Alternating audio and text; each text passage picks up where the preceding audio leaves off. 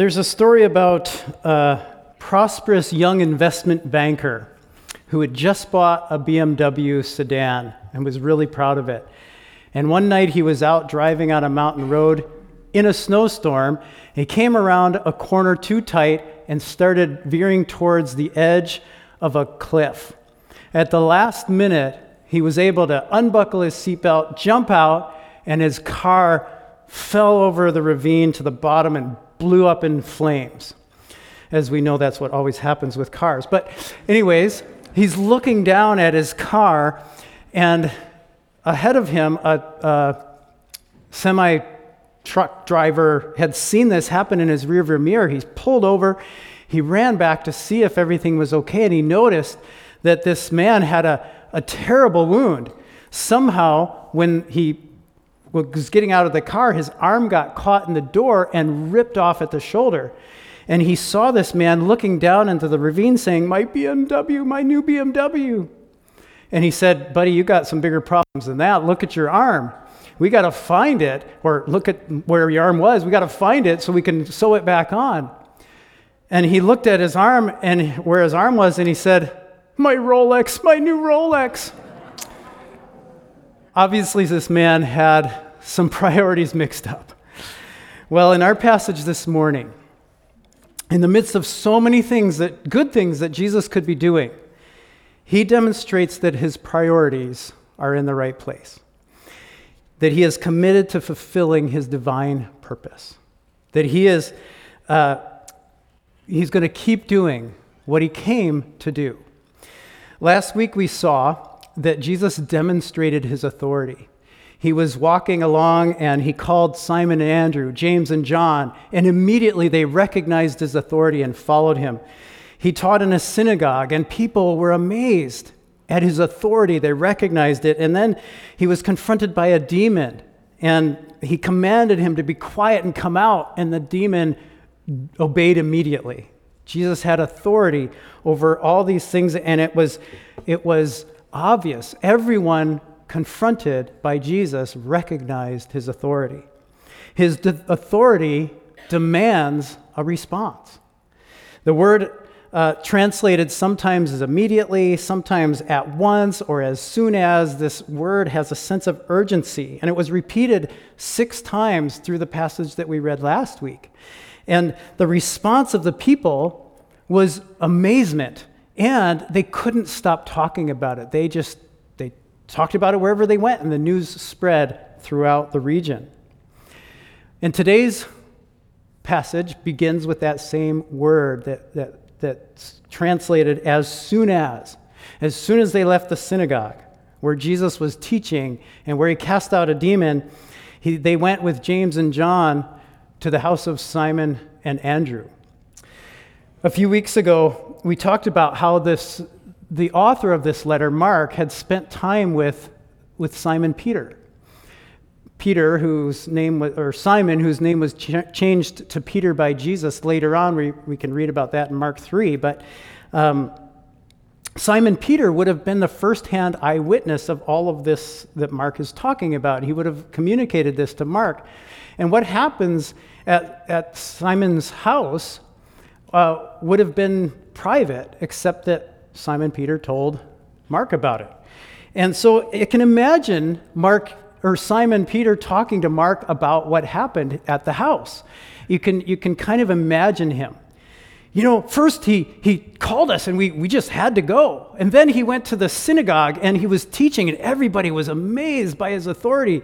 And then a demon came and he just said a few words and he was cast out. And then he came to my house.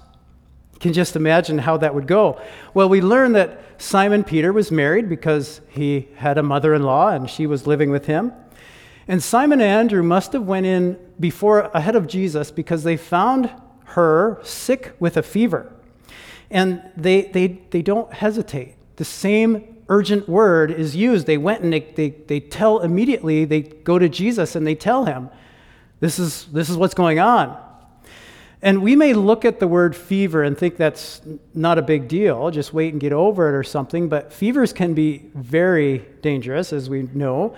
And in Jesus' time, People wouldn't think of a fever always as a symptom of another disease, but an illness in itself. Even more, fevers were often considered to be a divine punishment or even demon possession. And therefore, God was the only one who could intervene and heal the person. Mark doesn't give us any of those details. His focus is on the power and authority of Jesus. And what does he do? He goes, he helps her up, and she's healed. His power and authority is demonstrated over the physical. And so she doesn't have to rest or recover at all. She's fully well, and she starts to serve. That's immediately what she does. But I want you to notice the way he heals. It was demonstrated last week that he could just speak, and the demon raced out. He had authority from a distance, and so he could have just spoke and had the fever leave the mother-in-law, but he demonstrates love, compassion, tenderness, affection. He goes and he grabs her hand while she's still sick, and he helps her up, and she's healed. And so he has ultimate power, ultimate authority, but he wields it with tenderness, compassion, and affection. And notice the way the woman responds. She just gets up and starts serving Jesus and his followers. And in just a few words, Mark illustrates what should happen or what happens when somebody is touched by Jesus. In Jesus' kingdom, people serve each other. Jesus demonstrates this. He's the suffering servant. He lives it out and ultimately demonstrates it through his death and resurrection. So people who follow Jesus serve each other and serve him. God heals so that we can serve better.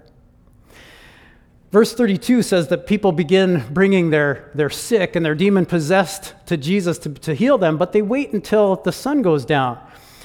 Why would they do that? Well, remember that they had just come from the synagogue.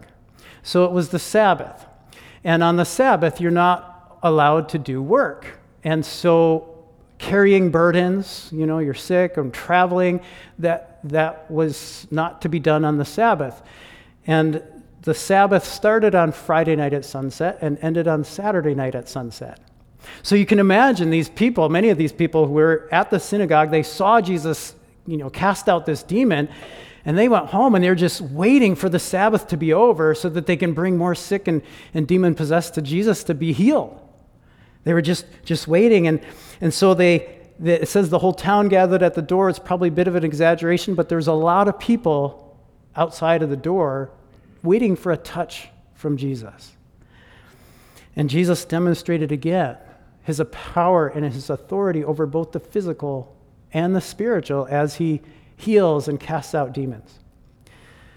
I just want to stop for a minute and say a couple things about demons and demon possession. We don't talk about that much today. The Bible is clear that there are evil spirits, there are demons that are in the spiritual realm that affect the physical. There are also heavenly beings, angels in the spiritual realm that influence and affect the physical. You just need to read through Revelation 4 and 5 and chapter 12 to get a glimpse of this heavenly realm. Ephesians 6:12 tells us that our Christian struggle is not against the physical, but against the spiritual. Listen to what it says, "For our struggle is not against flesh and blood, but against the rulers, the authorities, the powers of this dark world, and the spiritual forces of evil in the heavenly realms." Satan and his forces of evil are real, and they are wanting to thwart God's plan. They're wanting to do anything they can to get in the way of God's plan, to stop his plan, to reconcile the world to himself, to restore creation, to reconcile us humans with God and with each other. And all of this through Jesus. I'm not sure exactly how demon possession works, but I do know that people who ask Jesus to forgive them of their sin and their guilt and their shame, and they give their lives to him, they're given the Holy Spirit. 2 Corinthians 1:22 says, "He anointed us, set his seal of ownership on us, and put his Spirit in our hearts, as a deposit guaranteeing what is to come. If we follow Jesus, if we've committed our lives to him and asked him to forgive us and trust in him solely for our salvation from sin and death, then we have the Holy Spirit in us. Demons are not welcome. We don't have to worry about being demon-possessed if we are following Jesus. Jesus won the battle against evil on the cross. I learned that in World War II, the Battle of Stalingrad was the tipping point in the war. The Allies defended Stalingrad against Axis advance and turned the tide in favor of the Allied forces. This battle had happened between August 1942 and February of 1943, but the war was not over until 1945.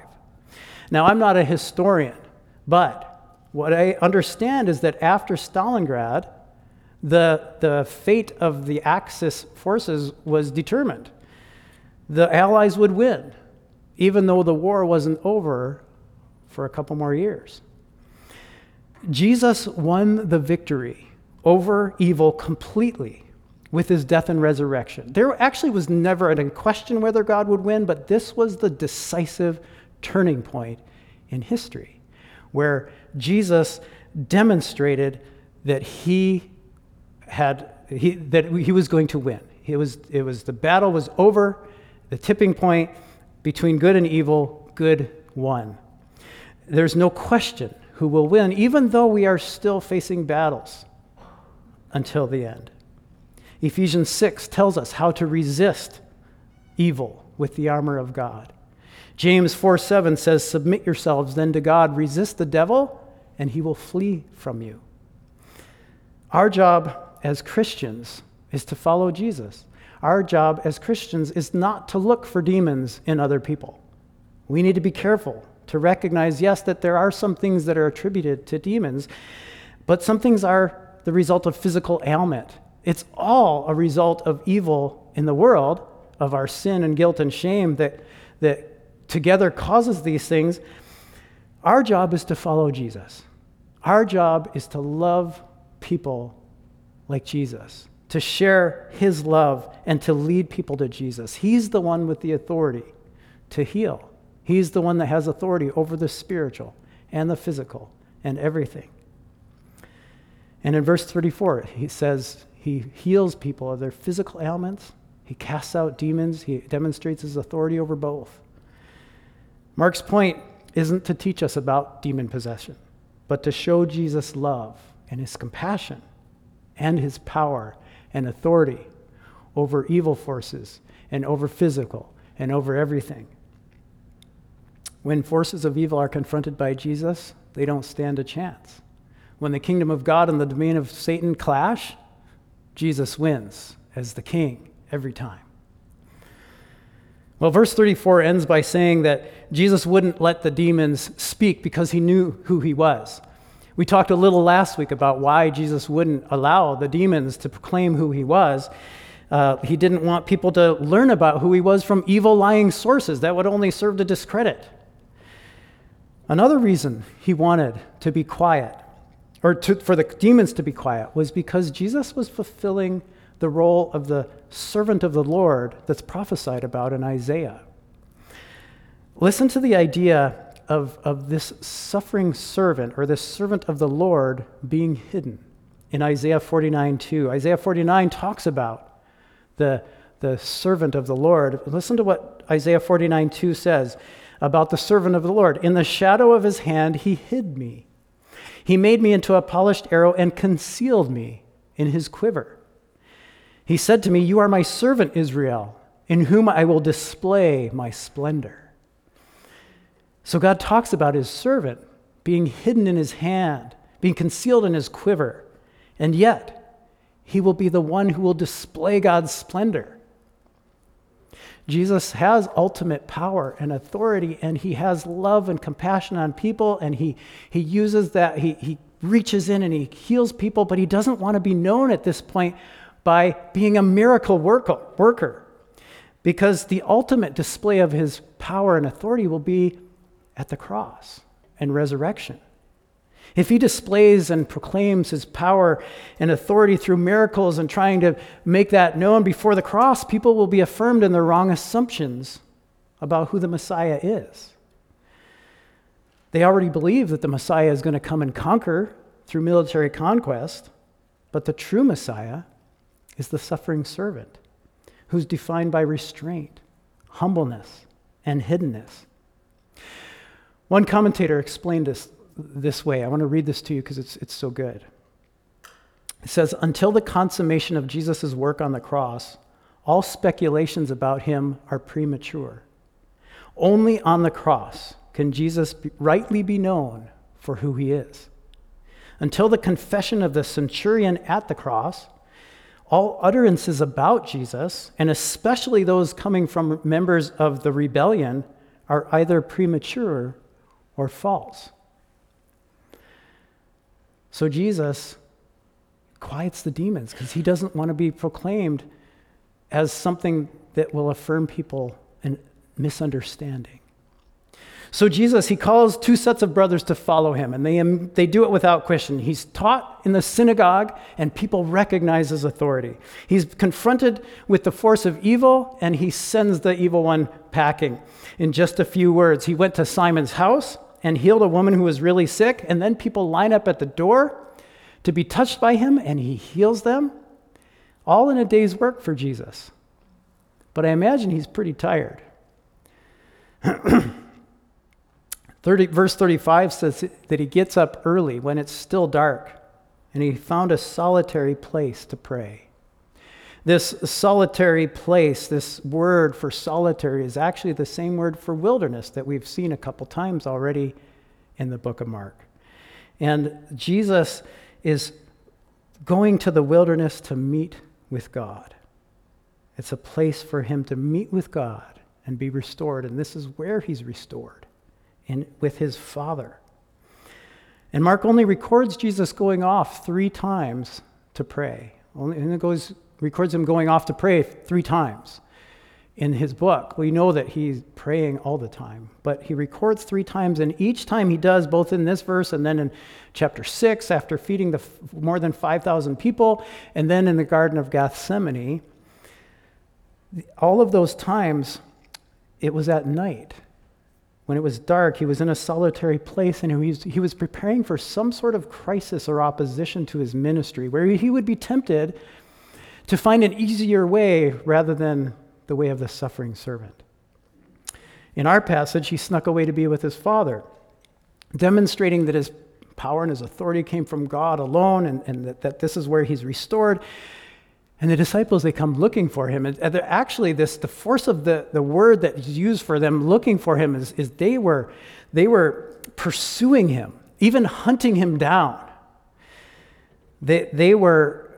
People were wanting to see more miracles.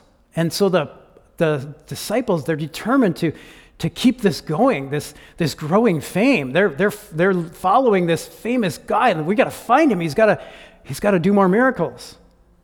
The problem is that all the people, and even of his closest followers, they're wanting Jesus because of his miracles and not for his true purpose. His true purpose is to proclaim the good news about God and his love for people, and he wants it to reach further. And as tempting as it may be for Jesus to stay and show off his miracles and grow in popularity in this growing ministry that he's had, he stays true to his divine purpose. He has come to proclaim the good news of the kingdom of God, and he's not going to be distracted, even when the distractions are good. There's a story about a lighthouse on a bleak coast, and it was tended by a keeper who was given enough oil for 1 month to keep the lighthouse bright at night. So the light was supposed to be burning every night. Well, one day, a woman came and asked for oil so that she could keep her house warm. And then a farmer came, and he wanted oil for a lamp so his son could read at night. And then still another needed some oil for an engine. And the keeper recognized how important all these things were, so he measured out just enough for each of these requests. And near the end of the month, the tank in the lighthouse went dry. And the night beacon was dark. And 3 ships crashed into the rocks, and more than 100 lives were lost. When an official came to investigate, the man explained what he had done and why, and the official said, "You were given one task. It was to keep the light burning. Everything else was secondary. There's no defense." All those requests were important. But the most important thing, the top priority, would have saved over 100 lives. Satan is a great liar. He knows that there are many good things that distract us from the best things. It's so important that we stop and we reflect and we spend time with God the Father in a solitary place and pray for him to remind us and prepare us for our true priorities. So Jesus, he made sure he got up early to spend time with God the Father so that he would stay true to his most important priority, his divine calling. And so he tells his disciples they need to go. And they want to he wants to proclaim the message in other villages. And so they go. And verse 28 that came before this said that the word about him spread around Galilee. Now he goes and takes the message in person to the surrounding area. Now we don't know when or where verse 40 happens. Verse 40 introduces the leper. But it's an example of Jesus' work in the nearby villages, and it's significant because leprosy was an illness that was generally regarded as punishment from God that made the victim unclean. So people with leprosy, they were shunned. They had to go away because if they were close, people could be infected. So they were sent away so that the rest of the community would stay clean. And they had to wear their clothes a certain way, and they had to yell out, "Unclean, unclean," to anybody that came close so that they wouldn't come too close. They were supposed to stay a certain number of paces away from people. And so it was a life sentence to have leprosy. And it was like they were a walking corpse. They were physically damaged, religiously unclean, socially excluded, and therefore emotionally and mentally suffering as well. Well, the leper, he was supposed to keep his distance, but he was desperate. He wanted to be cleansed. He was unclean. He wanted to be cleansed. Leprosy was a symbol of sin to the Israelites. And therefore, the Bible didn't talk about healing leprosy, but cleansing it. So Jesus here, he demonstrates subtly that Jesus has authority to forgive sin as well as authority to heal. And this is something that will be made more explicit in next week's passage. But so the leper, he's desperate. He comes to Jesus and he knows he's able to heal him. He's seen and heard about what Jesus had done, but he asks, "Are you willing?" And Jesus' response is strange. It says he was indignant or filled with anger, but he reaches out and touches the man to cleanse him. So his anger isn't against the man. If we consider what he's been doing so far, what Jesus has been doing, we've seen him driving out demons again and again. He's been confronted again and again by the forces of evil. And here in this man is a symbol of the power of evil at work. I think he looks at this man being sentenced to a life sentence of being a walking corpse. And he's moved, deeply moved by compassion for the man. But he's also angry against the sickness and destruction of the powers of darkness. Jesus isn't just some force of authority. He is a person who experiences emotion and displays that emotion properly.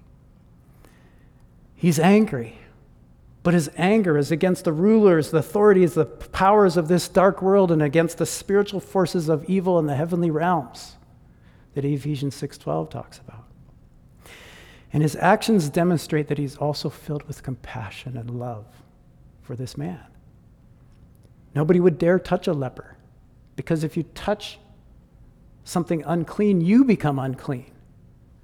We know that. If you touch something dirty, you become dirty. Jesus could have commanded him to be clean from a distance. He didn't have to touch the man, but he had compassion.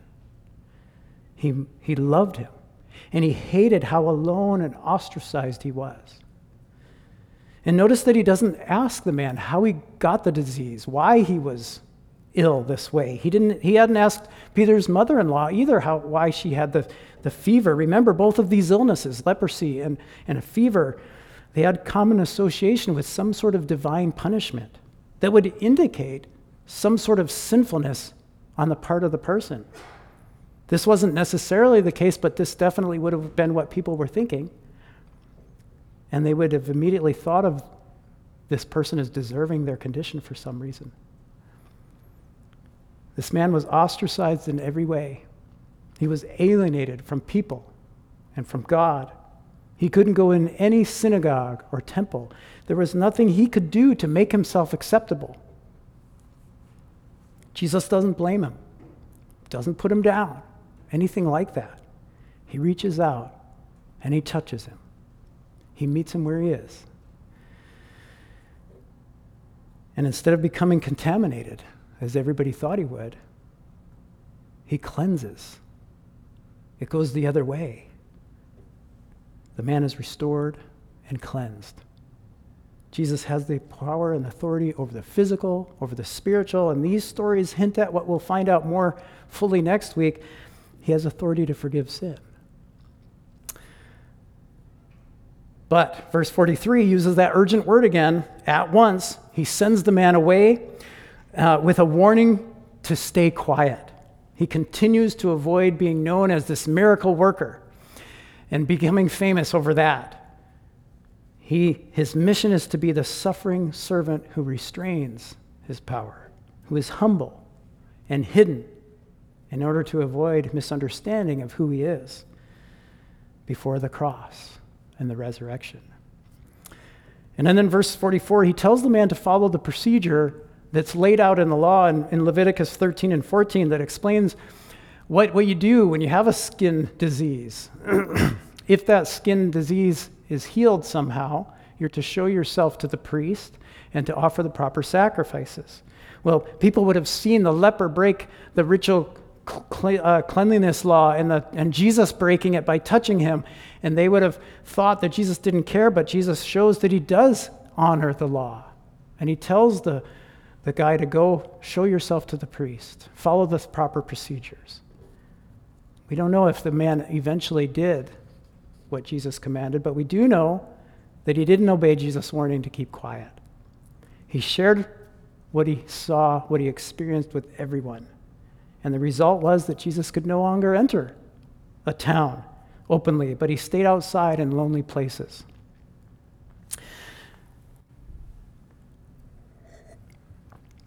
Let me read you what one commentator said about this ironic twist of circumstances between Jesus and the leper. Here's what he says. Mark began this story with Jesus on the inside and the leper on the outside. At the end of the story, Jesus is outside in lonely places. Jesus and the leper have traded places. Early in the ministry, Jesus is already an outsider in human society. Mark casts him in the role of the servant of the Lord who bears the iniquities of others and whose bearing of them causes him to be numbered with the transgressors. Isaiah 53 talks about that. And yet people still come to him from everywhere. Isn't Jesus something special? Isn't he amazing? There are a number of invitations for us from this passage this morning. And we're going to take some time just to ponder what the invitation to you is. But let me give you some ideas. I don't know what the Spirit is prompting in you. He prompts us each in wherever we're needed. He meets us where we're at. If you do not know Jesus, if you do not have him as king of your life, you can do that. You can ask him to forgive you of your sin and your guilt and your shame right now. In your head, you can pray to him and admit that you need him, like the leper. There was nothing he could do to make himself clean. There's nothing we can do to make ourselves clean. We are full of sin and guilt and shame. And we can acknowledge that and ask him to forgive us, and he will, and we give our life to him, and we can be given the Holy Spirit to transform and cleanse and change us and empower us to be who he wants us to be. If you do know Jesus, what is he prompting in you? Maybe he wants you to find some solitude, like Jesus did. Go alone and pray and review your priorities. What is the way you're living your life, this way you're spending your time, say about your priorities? The way you spend your money, how is that reflecting your priorities? How are those lining up with God's divine calling for you? Jesus' number one priority was to proclaim the good news of the kingdom of God, because he was the king, and people are invited to repent and believe. He's the king who loves, heals, cleanses, and bears the burdens of those who respond. And he did all this through his words and his actions. He's given us the command to follow him, to love him, and to love other people. How are we loving other people? I've been pondering this in an invitation for me, and maybe for you too. I don't know what it is. It could have been anything suggested so far. It could be something totally different, but there's a lot of people with a lot of ideas that oppose each other in our world, and people are trying to get the word out and tell people and be validated. One loving thing that we can do is to listen. Listen without trying to give our opinion. Just listen. Not giving your opinion doesn't mean that you agree with them. It doesn't mean that you affirm everything they say. But listening meets somebody where they're at. Like Jesus met the leper, met the woman with the fever. Listen. Try to understand. Affirm the dignity of the person in front of you. And just listen. It sounds really easy. It's not. I don't know what he's saying to you, but I want to take some time. I'm not going to pray. I'm going to invite you to pray this morning. I'm going to be praying too, but we're going to take some time as we prepare for the Lord's Supper to just spend a little time alone in your heart with God. Or if you came with someone that you want to take some time to pray together, but we're just going to take some time. I'm going to invite you right now for just a minute to ask God, what are you inviting me to? What are you prompting? What response are you prompting in my heart right now? So I'm just gonna set the timer for half a minute or so, and I want you to just ponder that, and then I'll read a passage and we can ponder something else. So keep that up on the screen. Ponder. What is your response?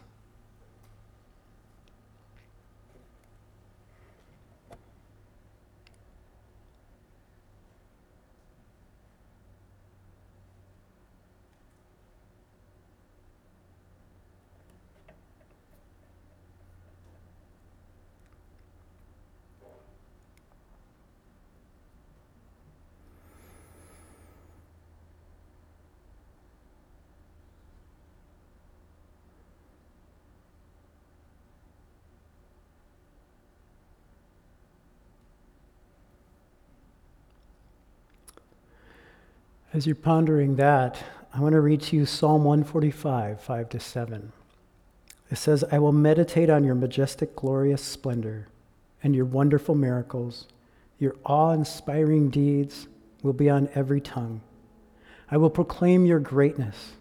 Everyone will share the story of your wonderful goodness, and they will sing with joy about your righteousness. Consider the greatness of God as you look at the massiveness of the universe and know how you are his prized possession.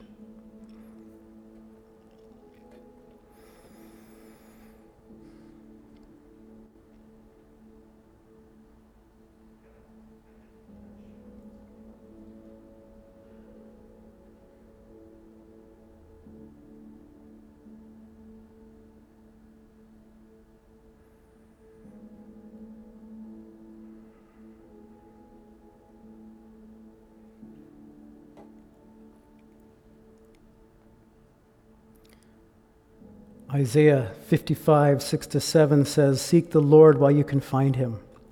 Call on him now while he is near. Let the wicked change their ways and banish the very thought of doing wrong. Let them turn to the Lord that he may have mercy on them. Yes, turn to our God, for he will forgive generously." Consider your present relationship with God in silence, allowing him to speak grace and truth.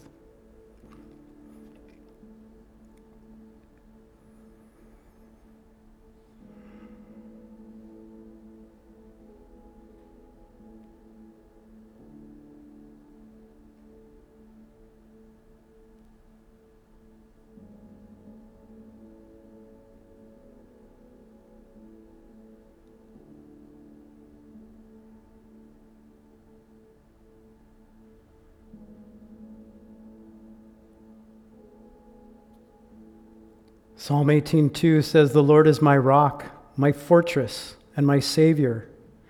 My God is my rock in whom I find protection. He is my shield, the power that saves me and my place of safety." Consider all the ways that God has been faithful in any and all circumstances to you this week.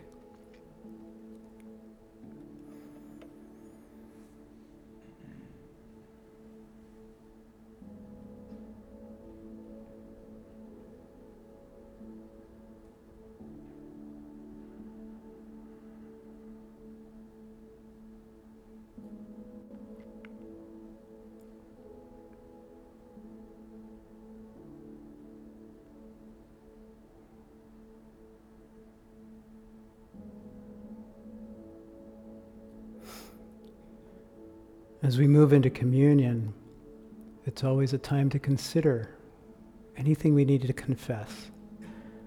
1 John 1:9 says, "But if we confess our sins to him, he is faithful and just to forgive us our sins and to cleanse us from all wickedness." And James 5:16 says, "Confess your sins to each other and pray for each other so that you may be healed. The earnest prayer of a righteous person has great power and produces wonderful results." Take some time to confess any sin that you may be holding on to or that God is convicting you about.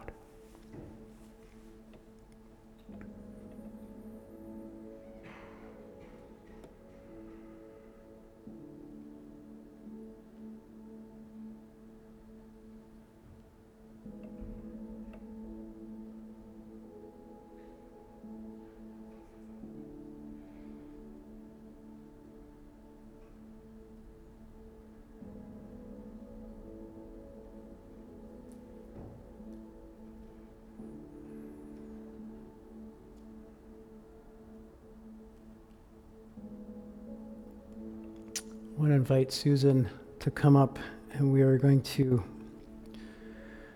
take communion. If you haven't gotten one of the little things in the back, you can go and grab one now as we move the table over and take communion together. I just want to read that familiar passage from 1 Corinthians 11:23 and following. It says, "For what I received from the Lord, I passed on to you. The Lord Jesus, on the night he was betrayed, took the bread, and when he had given thanks, he broke it and said, 'This is my body, which is for you. Do this in remembrance of me.' In the same way, after supper, he took the cup, saying, 'This cup is the new covenant in my blood. Do this whenever you drink of it in remembrance of me. For whenever you eat this bread and drink this cup, you proclaim the Lord's death until he comes." We proclaim his death through what we're doing. We remember that what he did was for our benefit, so that we could be made right with him, so that we could be in communion with him and with each other. And so we take this together in remembrance of all that we have, that we need him just like we need food, that his body was broken for our sake and his blood was spilled for us. Susan's going to pray, and then we'll take it together.